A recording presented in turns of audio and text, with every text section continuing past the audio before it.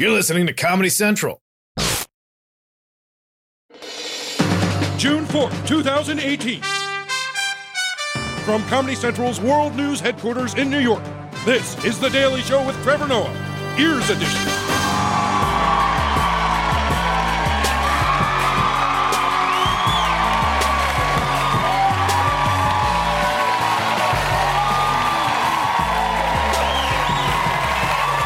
Welcome, everybody. Welcome to The Daily Show. Thank you so much. Welcome to The Daily Show. I'm Trevor Noah, and it has been 620 hours since we have last seen Melania Trump. My guest tonight is a rapper and an actor in the new movie Ocean's 8. Awkwafina is here, everybody. But first up, if you were planning to invite FBI agents to a party, be warned, because they got some banging dance moves. An FBI agent is under investigation after his gun accidentally went off on a dance floor in Denver. As he flips, his handgun flies out of its holster to the floor, then accidentally going off as he picks it up. Watch again. As he reaches, there's that muzzle flash, the bullet striking a man in the crowd. Damn. I always thought that white people were bad at dancing, but I didn't know they were actually dangerous. Wow. There's so many things that strike me about this video. First of all, what is this nightclub, right? No, look at it. It's lit up like a grocery store. There's a guy in shorts and flip-flops, right? I think the floor is AstroTurf. Like, where is this? Is there a cover charge, or do you just flash your Looney Tunes tattoo to get in? How does this work? And also, how's the FBI agent gonna shoot someone and then walk away like all he did was spill someone's Bud Light? Look at him. He's like, oh yeah, my bad. Party foul. All right, let's keep it moving. And the best part for me has to be the flip-flops guy who disappears as soon as the gun goes off. Like, just watch him immediately. Look at him in the background. There he is. Like, bang, and he's like, I'm out. I'm out. Yeah, I like that. That was the most black response you can ever get. Because all the other people were like, oh my God, a gun went off. That guy was like, oh shit, I'm out. Now, luckily, the guy who got shot is okay. And now I think he has a pretty dope story. As long as he keeps it short. You know, it can be like, that scar over there, that's from when an FBI agent shot me accidentally while dancing. In other news, Scott Pruitt, head of the EPA, is coming under fire again. And this one is a weird story. He apparently asked one of the EPA officials to help him buy a used mattress from the Trump International Hotel. Yeah, that's what he did. And before you knock him, I think you have to give the man some credit. Buying something secondhand is literally the only good thing he's ever done for the environment. So give him that. And this was one of my favorite stories from yesterday. Former Senator Rick Santorum said that President Barack Obama, more than Donald Trump, exacerbated racism in America. Yeah, that's what he said. He said Obama actually made racism worse, which, when you think about it, he has a point. Because think about it. In this country's 200-year history, no one had ever called a sitting president the N-word. Then Obama shows up, and it's everywhere. Yeah, thanks, Obama. Thanks. People are like, I never said that word until he came. It must be him. But let's move on. One of the president's top selling points during the campaign was that as a man of the people, he was going to make sure that the elites would be treated exactly like everybody else. That's what Trump said, especially when it came to the law. No one will be above the law. In a Trump administration, we will have one set of rules for everyone. In Hillary Clinton's world, we have one set of rules for her and another set of rules for everybody else. I will never lie to you. I will never put any other interest before you. And I will never, ever stop fighting for you. That was so romantic, it felt like he was about to start singing I Swear. By the moon and the stars in the sky. But that's one of the things that Trump's supporters loved about him. Unlike crooked Hillary and black Barack Obama, Trump did not think that anyone was above the law, including himself. Right? That's what he said. But in the past few months, Mueller's investigation has started closing in on Trump like a Fortnite storm. And because of that, Trump and his team have started updating his presidency's terms and conditions.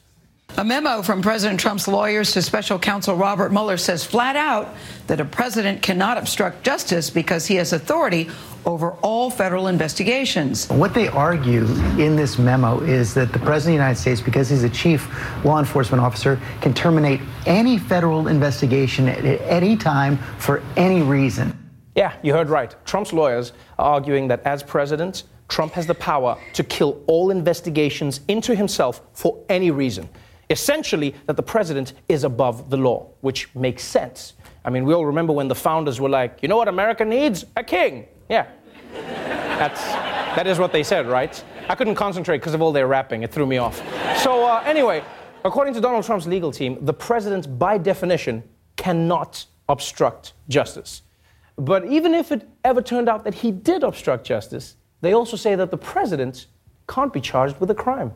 Mr. Trump's attorney, Rudy Giuliani, telling the Huffington Post it's impossible to indict a sitting president, no matter the offense, claiming if he shot James Comey, he'd be impeached the next day. Impeach him, and then you can do whatever you want to do to him. Okay. So the president can't be criminally charged. He can only be impeached by Congress. Now, I understand that as a legal argument, but I do think it's a little weird that out of all the examples they could have picked, they went with murdering James Comey. It almost makes me feel like they've been thinking about this. Yeah, I'm just saying, James Comey, if you get invited to a party and Trump starts dancing, you should run. That's what you should do. Run. All right, but let's make sure we're on the same page here. So Trump's legal team says the president can't obstruct justice. But even if he did obstruct justice, he can't be indicted. And even if somehow he is indicted, they've got a plan for that too. Mr. Trump's lawyers at the time argue the president cannot be subpoenaed or forced to testify under oath. The idea is you can't interfere with him either from a point of view of indictment or question. You can't interfere with the president's time, his effort, his concentration. This isn't just theoretical. He's not sitting up there, playing tiddlywinks. He's involved in 4 or 5 unbelievably historic negotiations right now. I'm sorry, wait, what? Trump is too busy to testify? Get the out of here, man. No. You might be able to make that case for other presidents, but Trump? The dude has spent 600 days of his 500 days playing golf. Are you serious? His desk is so empty, it looks like no one's invented paper yet. He's fake-driven 2 trucks. 2. That man is busy? The man live tweets Fox News' Jesse Waters. And look, I can understand live tweeting Hannity. Okay, fine. But if you have time to live tweet Jesse Waters, you have time to testify, okay? Like, Trump has so much time, he could help me move if I was moving. He could, yeah. He has so much time, he could pick me up at the airport. And not just, like, swing by. He could park and meet me at arrivals. That's how much time he has. Don't tell me he doesn't have time. He has the time. But you gotta appreciate how far Trump has come from the campaign. From no one is above the law to I don't have time to testify because I got that thing that I'm doing. And we haven't even reached the best part yet. Because it turns out even if Trump could be charged with obstruction and got indicted and somehow found the time in his calendar to testify, according to Trump, he's got a cheat code. President Trump weighing in this morning on the debate, tweeting, as has been stated by numerous legal scholars, I have the absolute right to pardon myself. But why would I do that when I have done nothing wrong? Yeah, why would I do that? Why? Trump's claiming the right to let himself off the hook for any crime at any time. Yeah. Something tells me that Trump wants the same rules for everyone except himself, which, even if it's right legally, doesn't sound like a democracy to me. Right? I mean, a president shouldn't be able to pardon themselves. It's like sneezing and then saying bless you to yourself. It's not right. You can do it, but it's not right. Yeah, you wait for someone else to say it or you die. That's how it works. And I know at this moment Trump is going to say, oh, no, I'm not pardoning myself, but, that's not my plan. I'm just putting it out there. But that's not how Trump works. Come on, we all know. I know that as soon as someone brings up prison, and Trump realizes that he's going to have to spend his days reading and working out, he's going to be like, pardon. I'm using my pardon, folks. I'm using it all. We'll be right back. Welcome back to The Daily Show. In general, I'm not a big fan of President Trump. But the one area where I'm rooting for him is with North Korea. I want him to win that Nobel Peace Prize. Mostly just to see him bite into it because he thinks it's chocolates. So for me, this was good news. Good morning. Back on. President Trump announcing that historic summit between the U.S. and North Korea, once canceled, will now take place as originally planned. This summit that was on and then off is now back on again. The president announced this afternoon he will be in Singapore on June 12th for an historic meeting with North Korea's Kim Jong-un. The president called it a getting to know you meeting plus.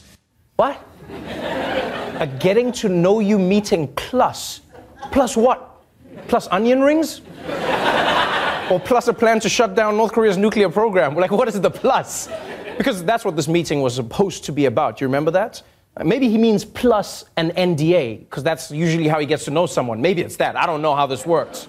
But still, so the summit is officially back on. All right, but don't get too excited yet, because if anything, I think we should treat this like the Roseanne reboot. Sure, it's on now, but it's only one 3 a.m. tweet away from getting canceled again, so don't get too excited. But for now, we can enjoy how North Korea got back on the president's good side. Kim Jong-chul, a former spy and now North Korea's top nuclear negotiator, became the first North Korean official to visit the White House in nearly 20 years. Kim Jong-un's point man delivered a letter from the North Korean leader. A picture of President Trump with the vice chairman of North Korea there. Big smiles on their faces. President Trump holding the oversized envelope with the letter from Kim Jong-un. Look at how excited he is about his giant envelope. Like, it looks like he's the one visiting the leader in the Oval Office. Why is he so happy? And you can see it doesn't even matter what's in the envelope. Trump is just like a kid who gets an expensive race car for Christmas, and then when you look over, he's just playing with the cardboard box. Whee! And we actually got the envelope right here, the actual envelope. Here it is, if you want to. This is it. It's weird. It looked so big when he was holding it. It must be like an optical illusion. Anyway, so what did that letter say that convinced Trump to resume denuclearization talks with North Korea? Well, that's what reporters outside the White House wanted to know. This was a very good meeting. Don't forget, this was a meeting where a letter was given to me by Kim Jong-un, and that letter was a very nice letter. Oh, would you like to see what was in that letter? Would you like? How much? How much? How much? Why don't you give us the flavor of what the letter said? It was a very interesting letter. But the president subsequently revealed he hadn't opened it. No, I didn't. I haven't seen the letter yet. I purposely didn't open the letter. I haven't opened it. I may be in for a big surprise, folks. Come on, dude. You know, there are times when I understand why Trump lies, because it's about something important, like this is the biggest tax cut in history, or no collusion, or my wife hasn't left me. I get that. But going from the letter is interesting and great to I haven't read it in under 10 minutes, that's just wasting a lie.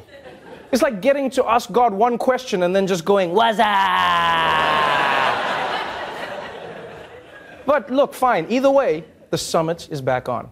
It's just a week away, and everything seems to be back on track, except for one Kim-sized thing.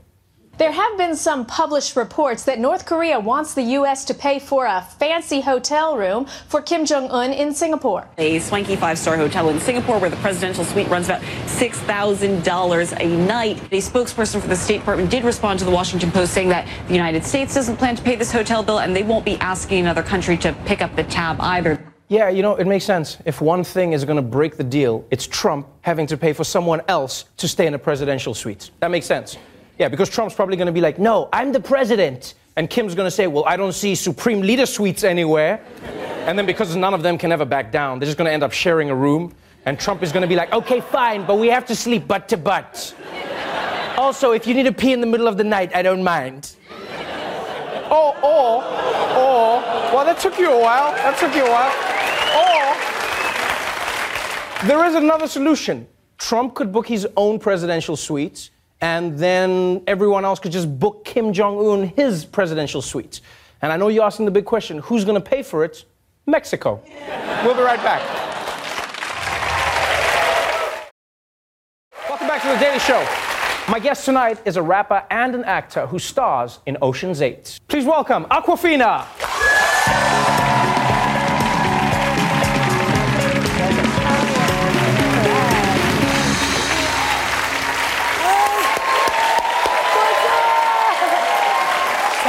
Welcome to the show. Thanks. And congratulations, first and foremost. I mean, I saw you blow up from a few videos that you had online. You know, you had some great rap songs that you put out online. You blew up. And now you are in Ocean's 8, one of the most anticipated movies. Has it sunk in?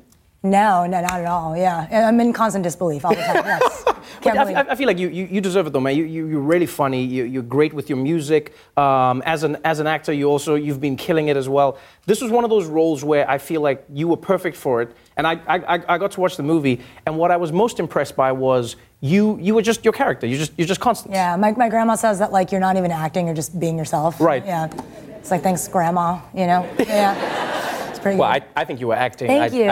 Unlike your grandmother, I think you were. Not that your grandmother's wrong. I'm just saying I think you were. But what I found interesting was this. Like I've heard you speak a bit about roles for Asian characters or Asian people in movies. Yeah. And what was cool about Constance's character was that yes, Constance is Asian, but she's not like doing Asian things. She's just like, no, this is a part of who I am. Yeah, was that not, like, important to you? Yeah, it was, of course. And I think like the cool thing about Constance, like I watched the movie and like I was her, but I still have never seen anything like her. It's very unique.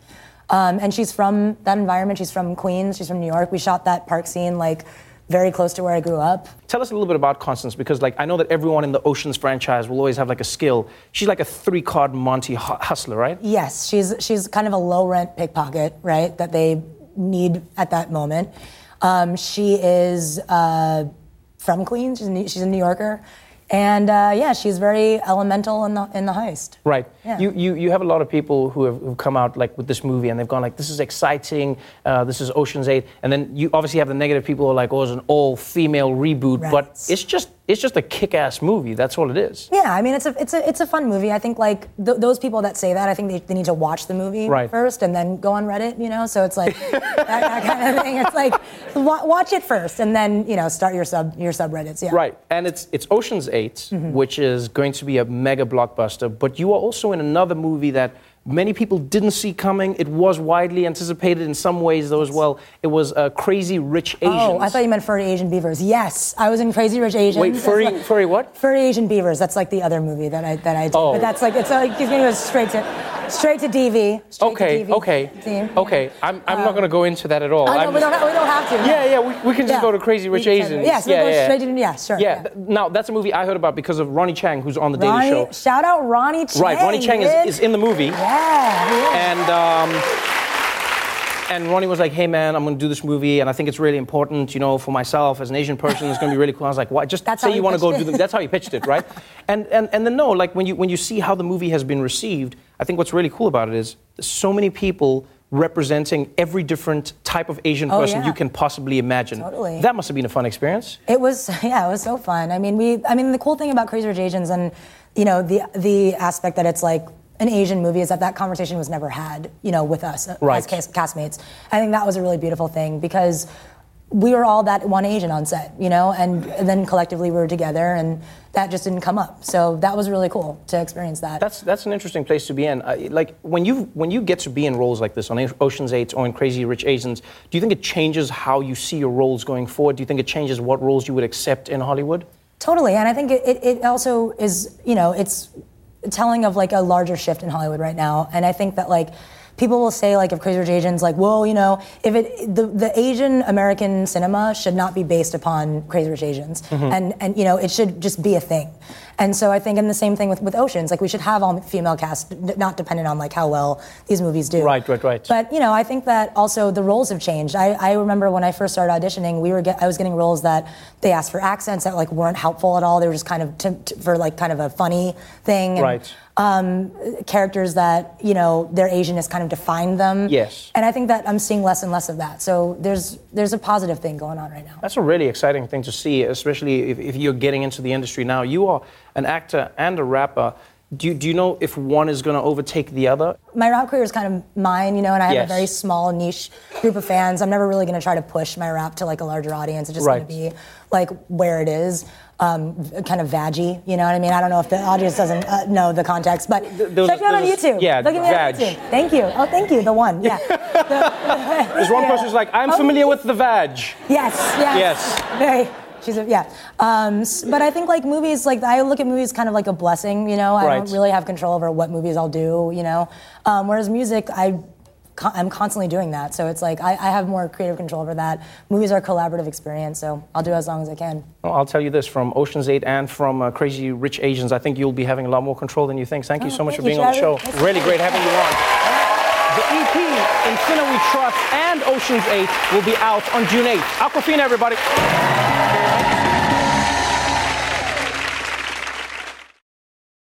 The Daily Show with Trevor Noah, Ears Edition. Watch The Daily Show weeknights at 11, 10 Central on Comedy Central and the Comedy Central app. Watch full episodes and videos at thedailyshow.com and follow us on Facebook, Twitter, and Instagram for exclusive content and more. This has been a Comedy Central podcast.